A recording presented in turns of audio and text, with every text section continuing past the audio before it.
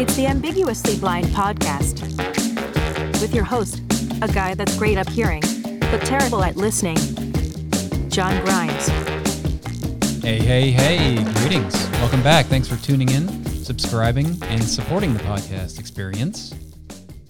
In this episode, we are joined by Becky Andrews, who is a woman that, based on what I can tell from her Instagram feed and other things that I've read about her, is a woman constantly on the move.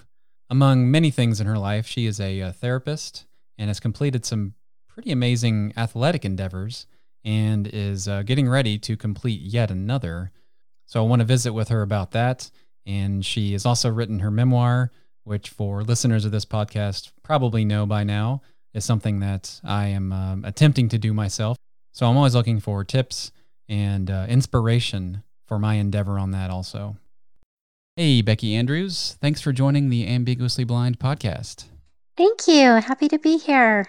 I've heard you describe yourself as a busy, active woman who just happens to be blind or visually impaired. Is that how you describe yourself? I'll go with that description. Yes. Well, you are definitely busy and active, and I want to talk to you about those things too. I've seen some pretty adventurous pictures of you as I bumped into you. I think it was on Instagram. But before we get into that, I want to talk about your visual impairment. You have retinitis pigmentosa. That's right. I'm interested in your journey with RP. When did that start? I was actually diagnosed when I was 18. I went in for actually an exam with a neurologist because my fingers were going numb. He put his fingers out to the side and asked me how many fingers he was holding up, and I didn't know. I didn't realize about peripheral vision, and so was visually diagnosed at that point, and it really answered some questions for me as far as, that makes sense why I couldn't see the stars, why I was tripping over things or didn't see someone on the side. So at that point, with retinitis pigmentosa, your peripheral vision starts to close in. And so mine was perhaps, 30 degrees at that point. Oh, 30 degrees is still pretty slim there. I mean, pretty slim, when you're talking about the degrees, that the full range would be like 180 degrees, right? From side to side. Yeah, so it answered, at first it was like, okay, this answers a lot of questions. I get this. I remember, going to a dance and telling a guy at the point, now he's my husband, at the point he was a good friend, and just being like, okay, I've got a name for this, retinitis pigmentosa. And then after it was like, oh, this means I'm going to continue to lose my eyesight. But initially it felt like it answered some questions. At around age 19, you said that's about the diagnosis time for you? Right, yeah. And growing up, you just kind of thought that, if you look back, when did you really, with hindsight, notice that things were different? Probably in high school. My mom, I remember going to the ophthalmologist a lot. I think my parents had that sense something's not quite right. They knew I wasn't seeing well at night. But to actually get a diagnosis, they weren't getting any answers, and I was still seeing, straight on. I was still had 20/20 vision, and so it really wasn't until I was about in high school that it felt like, gosh, I feel like I'm missing things. I'm not seeing everything that's around. And after having the diagnosis and maybe making some sense of things, did life seem to get easier, or at least maybe easier to adapt or manage with the vision loss? I think it was a combination. Like there was that part, okay, there's some new paths I'm going to be taking and learning about, but also, this sense of truth or awareness. Okay, this, I'm not clumsy. I'm just visually impaired and need to find some tools that can help with that, because I think before my diagnosis, I put it on me and I thought, what am I missing? What am I not doing to be aware of that? So it opened the doors too of the resources that are out there that are available to me. And then it was a little bit later down the road when it was like, oh, okay, there's some adjustments. I was driving. I needed to stop driving. And, continued to lose more vision that I needed to adjust to. But having that diagnosis and understanding it was overall helpful. Yeah, was driving difficult to give up? Boy, I still think that's a challenging, if you're used to that, or used to, hopping in the car and going where we want to go. And that was a loss to me, definitely. Yeah, that was a tough one for me. Yeah, so you went through that similar timing. Yeah, I was age 19 also. Yeah, actually. So the driving thing, I mean, there's a lot of things that are tough about about that, but the autonomy of just kind of like you said, you want to go do this over there, you grab your keys, you get in the car, and you go do that over there. It's right. It's something that is I would guess, including myself, most people take for granted. The privilege of driving, and right. It's until that is gone for whatever reason it may be. It's certainly something that I took for granted, but it's with technology and things today, it's becoming easier, but it's never going to be the same. Right. Yeah, you learn to adjust and you find the options and plan B and plan C, Yeah, but I think which is just brain power you didn't exude before, because you just go, and now you've got to get so many other people or places involved in your little trip you want to take that weren't. So you just got to look at those as opportunities to bond with other people or go other places that you wouldn't necessarily have done. But don't you find that I mean, I would love to just hop in the car and go. I find that mindset that it helped me create, that resourcefulness and, okay, let's find a way and get creative, has definitely been something that has helped in other areas of my life now too, I think that creates that, okay, I got to think outside the box. I got to get creative on how I'm going to get from point A to point B. And so you start utilizing that in other areas of your life too. Yeah, I think that helps. The creativeness, the adaptivity for just really mundane and ordinary things that are necessary, I think can make other elements of life better too. The word you used, I think, is find the way, or the phrase you used.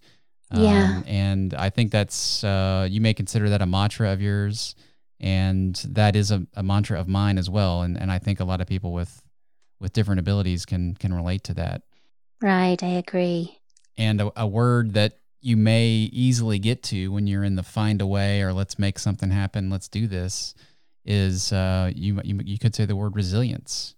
Is not too far down the road from those types of mindsets, and that's a word that I associate with you, is resilience. And kind of when I found you, part of the reason is because you're a therapist, among many other things in your life, but your practice is called Resilience Solutions. What do you guys do there, and how much of that is geared towards the vision impaired community or just disability community in general? Sure. Like when I was, in my master's program, many 20 years ago. Oh, come on, Becky. I thought you were like 26. I thought this just happened. You start saying timing, and it's like, well, let's see. When I started young, right? But that word was being used so much, and I felt like it it just resonated with me that that ability to, be stretched and pulled and be challenged, and how we learn and grow and get creative through that process. And when I was, eh, getting to be at that space of what do I want my private practice? What name resonates with me? Resilience was, I knew that needed to be in the name. And I remember at the time I started my practice with one other therapist, and it was a Friday night, and we were brainstorming on what other word should we add with that, and came up with solutions. And I like that because I feel like as a therapist, I think the strength of individuals is truly inspiring, empowering, and that we come up with our solutions, that as we're resilient, we find solutions, we find a way that is our way, that works for us. And so that name to me represented really honoring a client's strength and their empowerment and their ability to find a way that works for them, to heal, to grow, to navigate their challenging experience. So I started with me and a colleague, and we have grown to, we have 18 therapists in our office that see clients from, young kids to seniors, working with grief, loss, anxiety, depression, PTSD, relationship issues, just creating this safe place for people to come and, feel supported in their journey and their healing journey. So I'm really grateful to be a part of that. I feel like the you in particular are pretty well equipped for those types of discussions. When I think of a therapist, generally, I'm sure you're well trained and versed in all your schooling and things like that that are necessary to do that. But for people that have, lived that, or been resilient or adapted to all the things that someone with vision loss or things would adapt to, I feel like that really probably makes what you do even more impactful for the types of people that you talk to. Does that make sense? Yeah, it's interesting because I feel like for a while I had to really push through and prove myself, and soon I recognized that the challenges that I had experienced and the growth that could be a positive, that clients would see that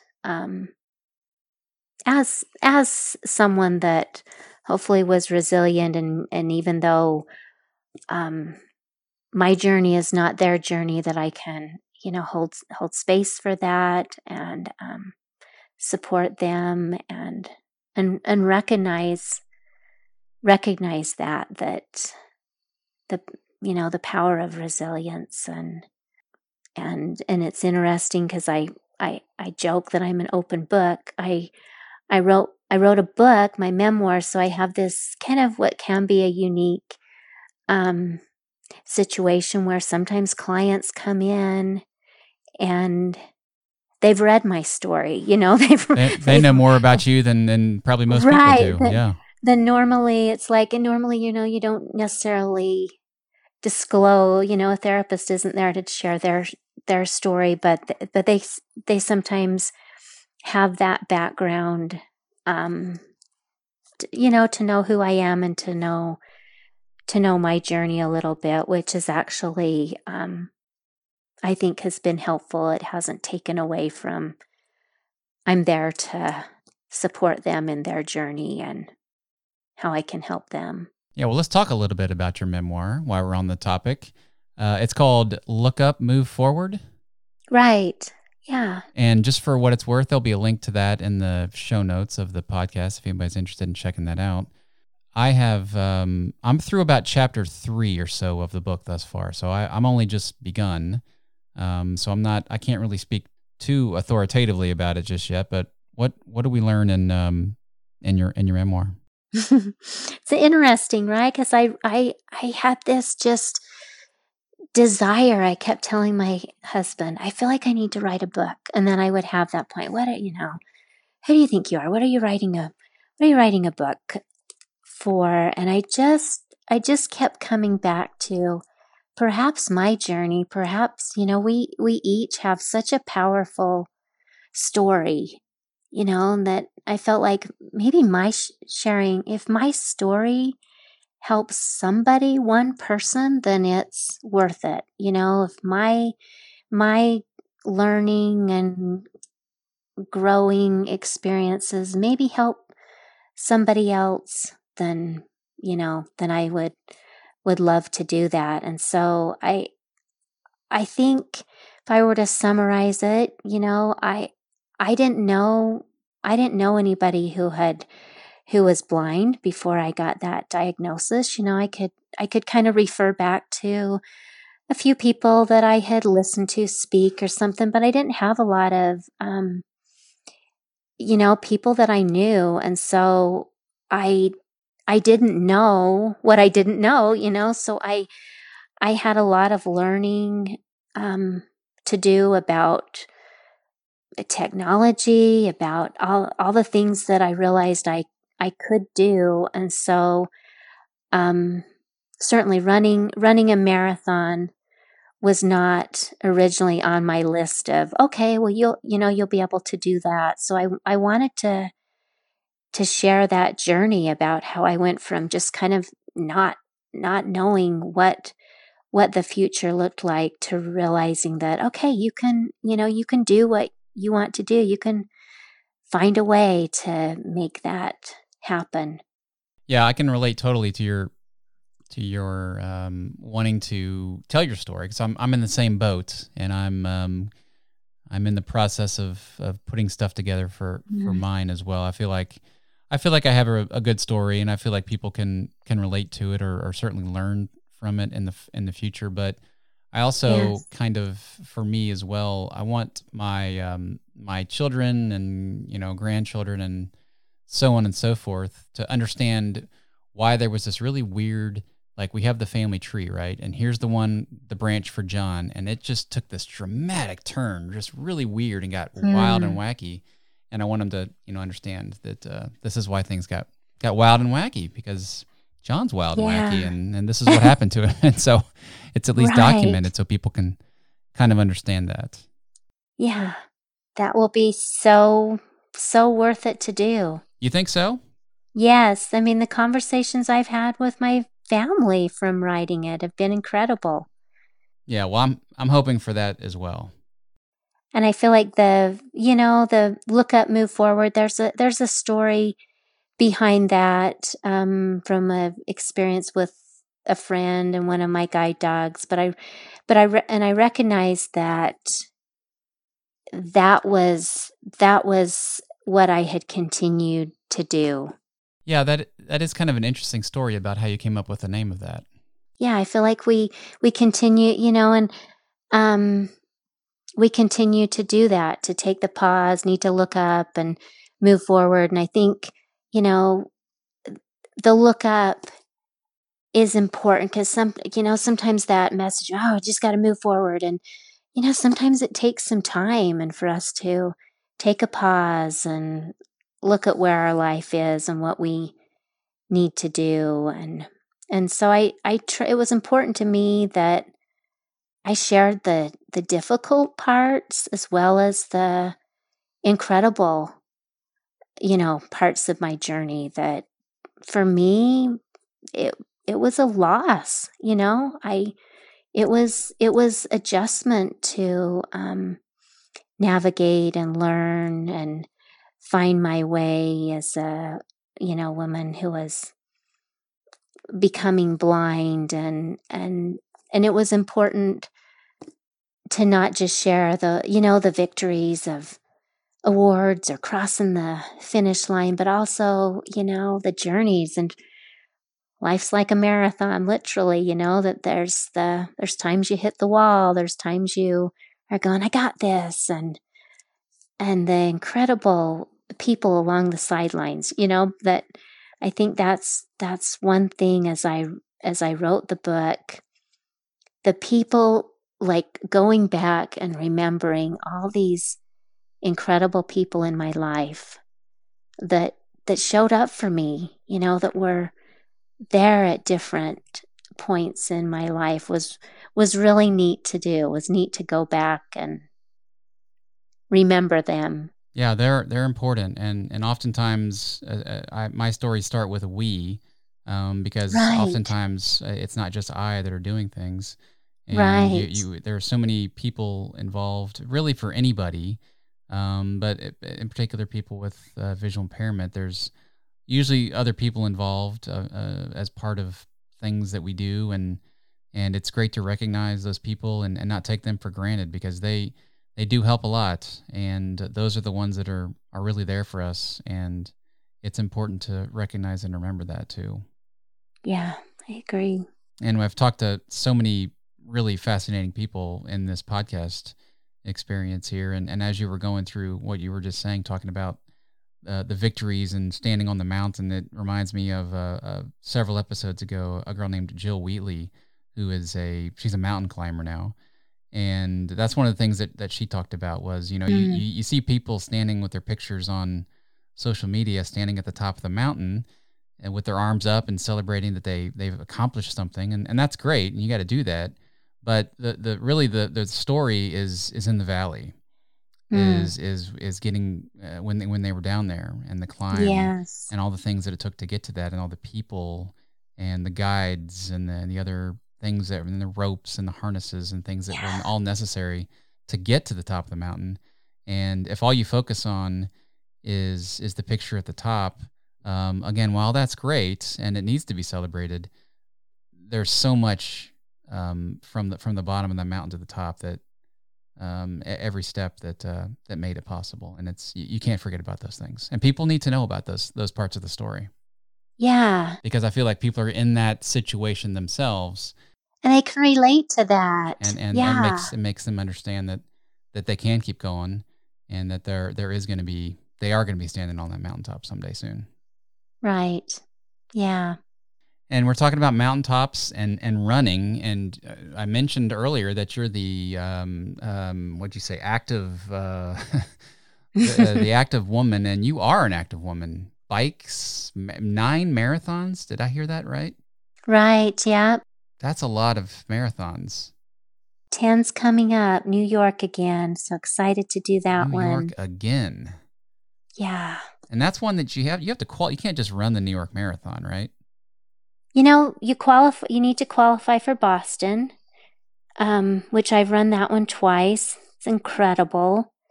And New York is a application process. I've run it with Achilles International, which is a wonderful, organization for athletes with disabilities. Okay. So, yeah, I love to be active, and I feel like that was something that initially I didn't know how that could happen. Again, not being real aware back in the day, and so I just love that and appreciate it. I feel like I feel like it's a real gift to be able to, be out there running. I run with a tether and a guide. So again, such gratitude for, my guides, my good friends, Absolutely. family that run. Do you train that way as well, I presume? Right. Yeah. Yeah. So I have friends that I run with, usually 4 mornings a week. We meet outside outside our front, and they take turns running as my guide. Mm-hmm. Um, so that's So you have to have friends that pretty like to much run too, I guess, huh? exactly.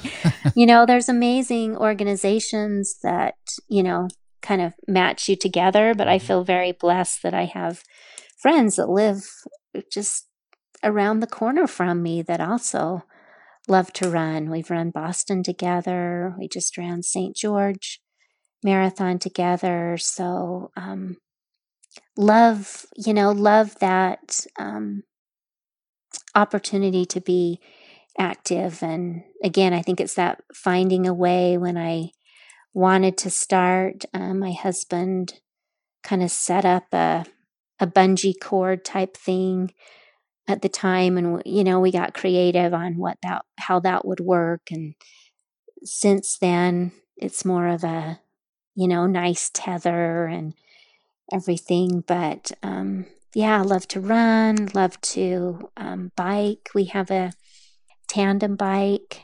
I've seen you with some pictures on Instagram doing some tandem bike action in some what looks like some pretty remote areas, and maybe they're not really remote, but some mountainous terrain at least.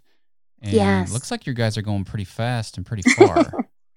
we we love it, and I feel grateful that Steve, my husband, also loves it. So we are next year going to go back and finish a dream on our bucket list was to bike coast to coast. And we Wow, now that's amazing. Isn't that amazing? And we had started in March 2020 when after 2 weeks, it got shut Oh, down. yeah, that was That was quite not a good time to yes, start, yeah. right. And so we're going to go back this coming March and finish that bucket list item. Now that's really And cool. So where do you start for that? we start in San Diego and you finish in St. Augustine, Florida. Okay, now is that some sort of organized event or is this just something you're doing on your own? It's with an organized group. Yeah, there will be about 25, 30 riders, I believe. Okay. Yeah. And are there other tandems? I'm not sure. This one, last time there was 2 other tandem teams on Okay. there. So, it's such an incredible way to experience an area, cycling through and just hearing the sounds and the smells, and just the environment where you're biking on the streets Yeah. So what kind of pace are you on for that? How long does that take? it will take about, I believe, 50 days. So it's a little bit of a, That's a you time know, commitment and a time major commitment. energy commitment. I mean, wow. Yeah, taking a pause from, our careers, but we keep going, gosh, we're not getting younger. We No, better we're not. better embrace it That now. sounds incredible. So, Yeah. how have you gone that distance? Well, probably not that distance, but is there? How do you train for that? We've done consecutive. We've done a week at a time or 2 weeks at a time. So we'll keep, just building our miles. And do you have a support staff with you, like a van or a bus, or Right. do you stay in? Yes. Where do you sleep? Most of it is in campgrounds. Okay. Yeah, most that feels like the most challenging part, to be honest. Is we're camping out for most of the time, and I would prefer hotels, but Sure, nothing like riding a bike for 200 miles and then laying down on the ground and trying to catch some sleep. That seems less than optimal. yes, it will be an adventure, I'm sure. So that takes you, I guess, through the southern route across the south part of Right. America, Yeah, through Texas. we'll go through Texas. Yeah, we'll Right. spend All quite right. a bit of time in Texas. Yeah, it will take you a while I'll to have to get keep across you Texas. posted. Yeah, I'm in the Right. Dallas area, so maybe I'll be out there with a high five or a cup of water or something. Right. That would be great. Yeah. Well, that's incredible. I mean, I feel like that would be so much fun to do because I'm really into cycling. I mean, I shouldn't say really into it. I like, and I shouldn't even say cycling. I'm into biking. I like to ride my bike. And a lot of times people don't quite understand how somebody that considers himself to be visually impaired or blind can ride a bike, and that's all part of the ambiguous nature of vision loss and the visual spectrum and all kinds of different things. But man, that seems really interesting to be able to do that. I've talked to another person I've had on the podcast. His name is Kyle Kuhn. As we're talking about this, he's done that. Okay. He was with a team. I don't remember how many there were, but they went from maybe relay, right? I think there were, maybe relay. I can't recall exactly, but they went from California to New York, and I think there were like two or three tandem bikes, and there were like 6 or 8 riders, and they just kind of literally cycled through every day or day off or every 2 days or whatever. But yeah, they made the journey. So that's just a different way to do it in another direction, I guess. But it seems really fascinating to me about just how much energy and just the exhaustion. One of our most recent really neat events was we started in Salt Lake and biked to St. George, which was like 365 miles. And it was a group of 6 tandem teams. So everybody on the back, the stoker, was blind or low vision. We did that in a week's time, and then we arrived to St. George, and then 3 of us ran the marathon. Oh my goodness. So you rode 300 miles and then ran a marathon? Yeah, and I think what sounded intriguing to me when I said, yeah, we'll do that, was it seemed like, is that possible? Okay. You know, I wondered, can you really do that? Can you really bike and then run? And that sense of, let's try this. And we did. It was such a fun group of people, so much, such a positive experience. And again, one of like kind of a challenge for sure about like, yeah, this is possible. You can do that. You can bike and run and that's pretty amazing. And still walk. I would say that you are a busy, active woman. Just for what it's worth. And I mentioned the exhaustion part of that as I'm trying to figure out how that's even possible. But something else that can be exhausting, but equally, actually even more so rewarding is parenthood. And you're no stranger to parenthood. So I kind of wanted to pick your brain a little bit about parenthood. I need all kinds of help, just kind of in general with parenthood. Sounds like you're in the busy. Yeah. We're busy. And you've kind of been through this, or you have been through this, and I think even as a grandparent now. And what advice would you give to a parent with young kids, a visually impaired parent, just about kind of life, living with and raising children with the kind of proper expectations and the conversations and things that should be had and when those things happen? Because our kids are at a pretty young age, and we're just kind of working in to those types of conversations. I realized the things I worried about, I didn't need to.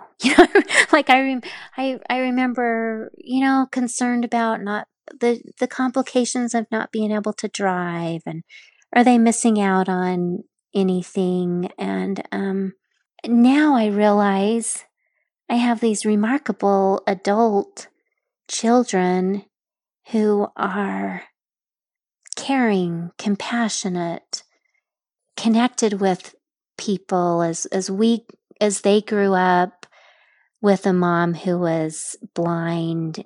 It opened, I think I was concerned about it closing in and limiting him. And what I realized is it really opened up their world. And taught them things, their power to stretch, their ability to get creative on finding a ride or us navigating something has transferred in remarkable ways to them as an adults. So I think I would tell my younger self, so to speak, be compassionate with yourself, and the things that maybe you're feeling or a concern are not going to be from that perspective. Yeah, because I can relate to that, because I kind of feel, I don't know specifically what it is just yet, but I just have this feeling that there's going to be some things that I really wish could happen differently, but probably won't. And I just looking, with the power of looking backwards at those things that you have now, I feel like you're saying it's usually not that big of a deal. But in that moment, I remember kid needs to get to soccer practice and dad's not home yet or something. And you're just these moments of feeling a bit helpless. Let's see, who can I call for us to get a ride, or different dynamics it can feel like a lot. But I realize it didn't. It was more me feeling that overwhelm or concern than them. Yeah, that's good to know.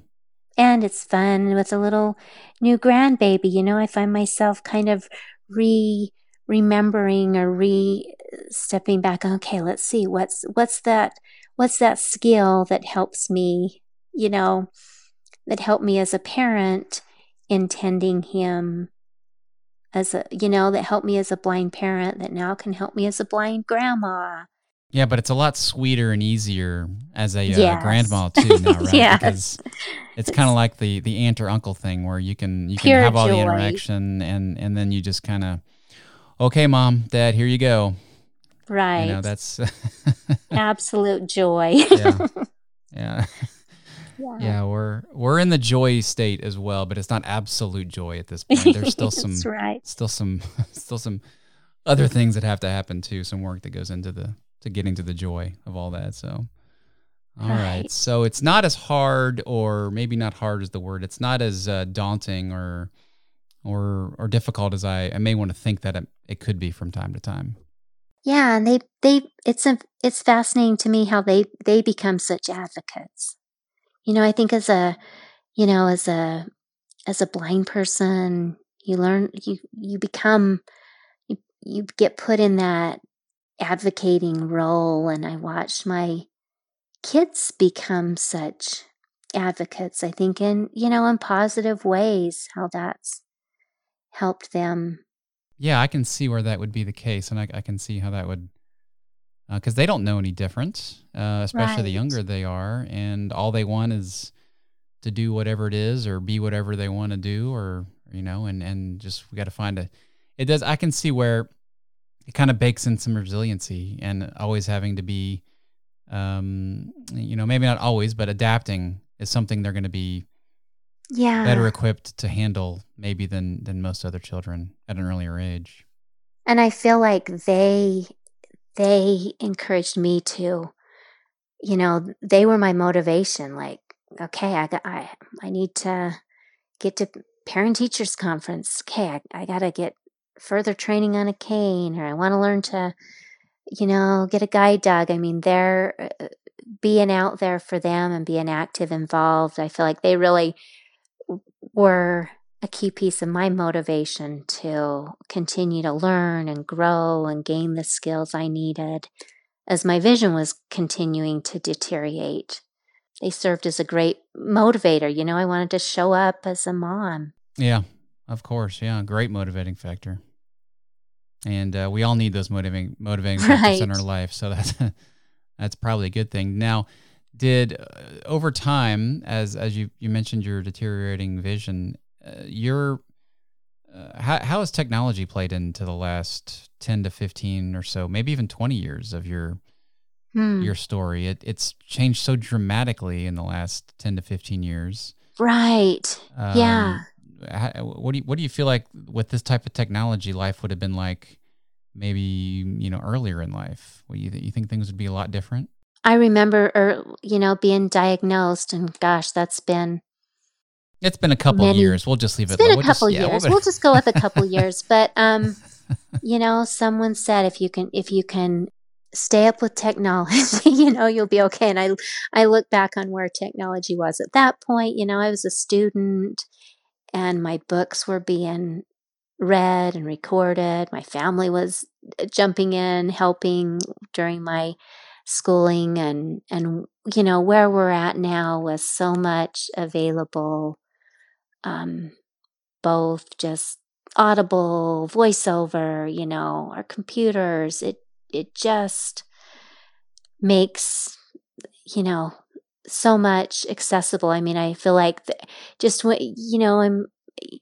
there's a continual effort and continual ways that can be improved upon to make sure that there's that inclusion and that's given the important thought early on with things. But yeah, accessibility is just grown with leaps and bounds. right, yeah. And I mean, you can even get a T-shirt now or clothing with Braille on it. Right. That's something that we have in common. I think you're familiar with Alexa over at, or at least you're familiar with iDesign. Right. And remarkable yeah, it's a great story, and that's I've seen your picture on Instagram wearing your right, and you realize the power of the conversations that brings up. Yeah, just awareness and conversations, and it really does advance the story and advance accessibility. To be wearing something that has a message that means something to you in Braille, this makes it beautiful. And I was talking with Alexa a few weeks ago on the podcast, in fact, and that's one of the things that we were talking about was just it's really kind of an intriguing thing, I think, for most people. Of course, the sighted people would be the ones to see it. And I think those are the people that we want to draw into that conversation, to become aware of visual impairment and Braille and almost even make Braille cool is kind of what they're doing, and from a fashion sense for sure. And it really does, it really does advance the conversation, which I think is a win for everybody. Right, absolutely. And I've also heard you talk about some other things that you're passionate about. One of them is nonprofits, which kind of fits into the conversation here. You've got a group that you started called Daring Sisters. What do you do there? Right. Well, 5 years ago, I had this dream to offer a retreat, to have just have a group of women who are blind, low vision, be able to come together and have some conversations about some really, deep, meaningful stories about daring to own your story is actually what we call them. And so, I put it out there, and 10 women came. And what I quickly realized is not only were we having these deep conversations, but they were connecting in a powerful way. And so we offered another one and another one. And we combined them with some, challenging activities. We climbed a challenge course. We went for a hike. We showed up and we did some brave activities, and in the process, formed a nonprofit that is growing, that is reaching more women who are blind and low vision, and having this community of shared experiences that can, support one another, can show up for each other, and feel that sense of empowerment, acceptance, inclusion, connection. We've expanded it to yoga, book clubs, writing groups. Sounds like you got a whole movement going on there. The Daring Yes, Sisters. various activities. It just I was telling somebody about it the other day, and he said, "Wow, you just lit up," as you were describing. And I just, I think sometimes blindness can feel isolating. We feel like we're maybe the only one experiencing this. And so to create a community that has this deep shared experience, that they've processed things together, is really powerful. Yeah, that's a word I was thinking. It seems like there's a lot of powerful conversations and moments that to know you're can not come through those alone, things. And to own that story. Yeah. I think it's important to own the story. We were talking about that a little before our recorded discussion here, is owning the story and finding a way to make it happen. Right. Yeah, we based it on Brené Brown's quote, that when we deny the story, it defines us. When we own the story, we get to write our brave new ending. Man, that's good. Gosh, that's how we should have ended the podcast right there. That is a great that's a great statement. I do like that. Thank you. Awesome. Okay. Well, Becky, where's the best place for us to find you? I found you on Instagram, and we'll have links to your social media and websites and stuff in the show notes. So if you just look down in the notes of our discussion here, you'll find them. But just tell us, Becky, where's the best place to find what you're doing and what's next for Becky Andrews and all the wild adventures we should expect? Sure. So, Instagram has been such a neat place to just connect. So simple, Becky Andrews, our Daring Sisters BVI. We post our adventures on a tandem. So we've got 3 different Instagram spots. My work website is resilientsolutionsinc.com. Awesome. Well, thanks a bunch, Becky. I look forward to seeing pictures of that tandem ride to Florida. That should be entertaining. And it'll be a lot easier to watch from the sidelines here and than being on the bike. But good luck to you. That's an important role, cheering us on. Thank you.